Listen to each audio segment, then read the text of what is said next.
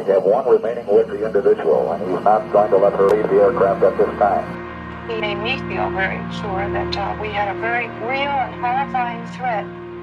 We don't know who he was, where he came from, or where he went.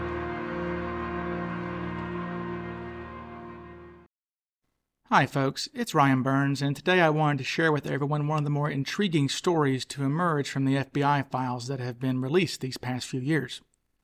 Despite the dozens of confessions that various individuals have made over the years claiming to be Cooper, only one man would actually serve prison time for making such a claim. And even though this man wasn't D.B. Cooper, several of the eyewitnesses would later tell the FBI that this man looked just like their hijacker. This is the story of Donald Sylvester Murphy, the best Cooper look-alike. In late December 1971, Carl Fleming, a well-respected investigative journalist and contributing editor for Newsweek, placed an ad in several Seattle papers. This ad was addressed to D.B. Cooper. It was asking Cooper to come forward under anonymity and tell his story. He provided a number to call and then sat back and waited.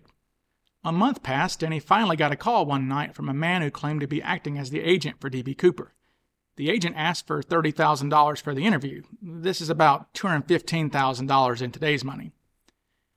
When Fleming asked for some sort of proof, he was supplied with photocopies of 3 $20 bills with serial numbers matching those from the Cooper ransom. Of course, it turned out that these were just primitive photoshops, but they were still enough to pass the smell test of this respected journalist. With this alleged proof in hand, Fleming was able to secure $30,000 from a wealthy friend of his, agreeing to split the profits from the story. Fleming had also managed to secure book and film rights from this phony Cooper. The two groups arranged to meet on February 16, 1972, and during interviews that were conducted in a Seattle hotel room and then later on in La Center, Washington, the alleged Cooper told Fleming that he had committed the hijacking after he had been unceremoniously let go by Boeing after years of working for them as an engineer. He stated to Fleming that this hijacking was a way to get back at the system that had screwed him over. This phony Cooper was actually a man named Donald Sylvester Murphy, a 50-year-old Seattle native. Far from being a Boeing engineer, Murphy had spent much of his working career operating heavy construction equipment. By 1971, he was in pretty dire straits, though. He had recently been divorced, lost his job, and was managing a growing drinking problem. Murphy had been brought into this scheme to play Cooper by a neighbor, 33-year-old Jack Lewis. Lewis gave Murphy a 17-page script to memorize, and Murphy also spent time at the library researching as much as he could about the hijacking from the various newspapers. Murphy even went to a skydiving center outside Seattle and had a skydiver explain his technique to him. So he had definitely done his homework to be able to pull off this scheme and to convince Fleming that he really was D.B. Cooper.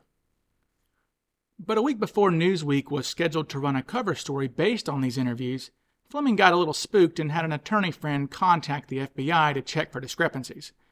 The FBI almost immediately were able to realize that the photocopies of these ransom 20s were just good forgeries. Newsweek canceled the story, and upset and embarrassed Fleming revealed the identities of Murphy and Lewis to the FBI, and the two were promptly arrested and charged with fraud. While the men were awaiting trial, Fleming decided that he shouldn't let a good story go to waste, so he published it in a new magazine that he had just created, simply titled LA Magazine. It ran as a 3-part series in the weekly publication, and in the final story, Fleming revealed to readers of the magazine that he had been the victim of a hoax. He admitted that he and his partner had been defrauded of over $30,000 bringing them this story. Both Murphy and Lewis were eventually convicted in federal court of wire fraud, with Murphy being sentenced to 2 years and Lewis being sentenced to 3 years. An interesting side note about this hoax is that the U.S. attorney who prosecuted this case was Larry Feingold. In an ironic twist straight from the pages of fiction, Feingold had actually been one of the 35 passengers taken hostage by Cooper. With all that background established, let's move on to what this video is really about, which is the very close resemblance that Donald Murphy apparently shared with the real D.B. Cooper.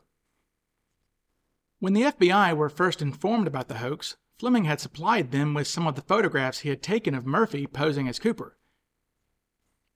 The FBI then included these photos as part of photo lineups and showed them to the Cooper eyewitnesses, on the off chance that Murphy actually was the real Cooper. Before we continue, let me briefly explain what these photo displays were. During the first year or two of the investigation, the FBI would routinely visit the eyewitnesses with photographs of various suspects. The FBI files are positively full of the reports about these various photo displays that occurred throughout the investigation.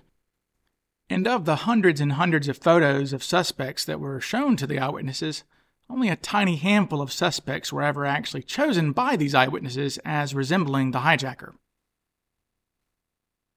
Included in this group is Fred Catalano, whom passenger Robert Gregory picked out as having a very strong resemblance to the hijacker. Catalano actually makes a pretty compelling Cooper suspect, and I'm sure I'll do a video about him at some point soon. Another individual noted as looking like the hijacker was Alan Cooper. In 1973, stewardess Alice Hancock pulled him from a photo lineup and stated that he bore the closest resemblance to the hijacker of anyone she had yet seen. But with Murphy, it wasn't just one eyewitness who pulled him from the photo lineup, it was multiple eyewitnesses, including those witnesses who were believed to have gotten the best looks at Cooper, such as stewardesses Tina Mucklow and Florence Schaffner, as well as passengers Robert Gregory and Bill Mitchell. It was two photos in particular of Murphy that appeared to provoke a strong response from the witnesses. In these photos, taken during Fleming's interview with Murphy, Murphy's wearing dark glasses and a knit cap. Florence Schaffner, the only stewardess who actually interacted with Cooper before the hijacking began, stated that Murphy more closely resembled the hijacker than any of the hundreds of photographs that she had seen up to that point. She specifically liked the mouth, nose, lips, and the style of glasses. Her only complaint was that she seemed to remember that the forehead and the face of the hijacker was thinner than Murphy's. Tina Mucklow stated that she could not ID him as the hijacker, but wanted to see more photographs of Murphy. Passenger Robert Gregory claimed that these photos had a striking similarity with the hijacker.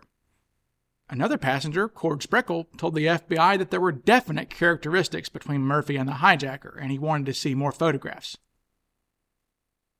For passenger Bill Mitchell, his involvement with Donald Murphy had actually began before the FBI ever showed him Murphy's photo. As the passenger seated closest to Cooper, Mitchell has always been considered a high-priority witness. So several days before the FBI showed up with Murphy's photographs, Carl Fleming himself had actually reached out to Mitchell. The two agreed to meet to discuss the hijacking, and during the meeting, Fleming showed Mitchell several photographs of Murphy. But Mitchell refused to tell Fleming whether or not these photographs actually looked like the hijacker. He later told the FBI that he didn't want to divulge such information to anyone outside of law enforcement, but that these photographs of Murphy looked more like the hijacker than any of the 500 photographs he had seen up to that point. So I find it particularly compelling that you've got Florence Schaffner on one side of the country being interviewed and shown these photographs and saying that this guy looks more like the hijacker than any of the hundreds of photographs she had seen. Then you have Bill Mitchell saying pretty much the exact same thing. So I'd say that's really strong evidence that Murphy and Cooper certainly bore a very close resemblance to each other. However, it is important to point out that once the passengers were shown photos of Murphy without his cap on, they all agreed that he was not their hijacker, with all of them pointing out that Cooper had much more hair than Murphy. So what are we to make of this unusually high amount of praise that was heaped upon Murphy's photos? One could possibly dismiss it by claiming that because Murphy was wearing sunglasses in the photos, that this somehow erroneously influenced the eyewitnesses. But I don't buy that. We've got several witnesses specifically stating which features they liked. Bill Mitchell pointed out a resemblance in the mouth, the chin, and the neck, with Schaffner liking his nose, lips, and mouth specifically. Additionally, if we look at the other suspects whose photos were chosen over the years, the aforementioned Fred Catalano and Alan Cooper, certain features are common between those men and Donald Murphy. Most notable to me are their sort of thin, pointed noses and narrow faces. With the sketches all looking like different people, I believe that we can look to the features of the individuals chosen from the photo lineups as providing us with a general template of what a good Cooper suspect needs to look like. For example, let's take a suspect like Walter Recca. There are certainly a multitude of reasons why many people feel he is a poor suspect, but let's look at him strictly based on his physical features. His head has a square shape to it that is in stark contrast to the narrow, angular features of Murphy, Alan Cooper, and Catalano. And it's not just his head shape that doesn't match, but his nose as well. These men all seem to have more narrow noses compared to the wide and bulbous nose of Recca. So if the only information I had about Walter Recca were his photos, I'd be extremely hesitant to consider him as a valid Cooper suspect just based off how much his features contrast with individuals like Donald Murphy or Alan Cooper. So for today, I just wanted to give you all an introduction to Donald Sylvester Murphy and tell you a little bit about his story. After all, this is the only guy who actually served prison time for claiming to be D.B. Cooper. But more importantly for Donald Sylvester Murphy, I believe he gives us a pretty good template to use for determining how D.B. Cooper might have looked. When you have so many star witnesses claiming that this guy is the best that they've seen out of hundreds of photographs, we should probably listen.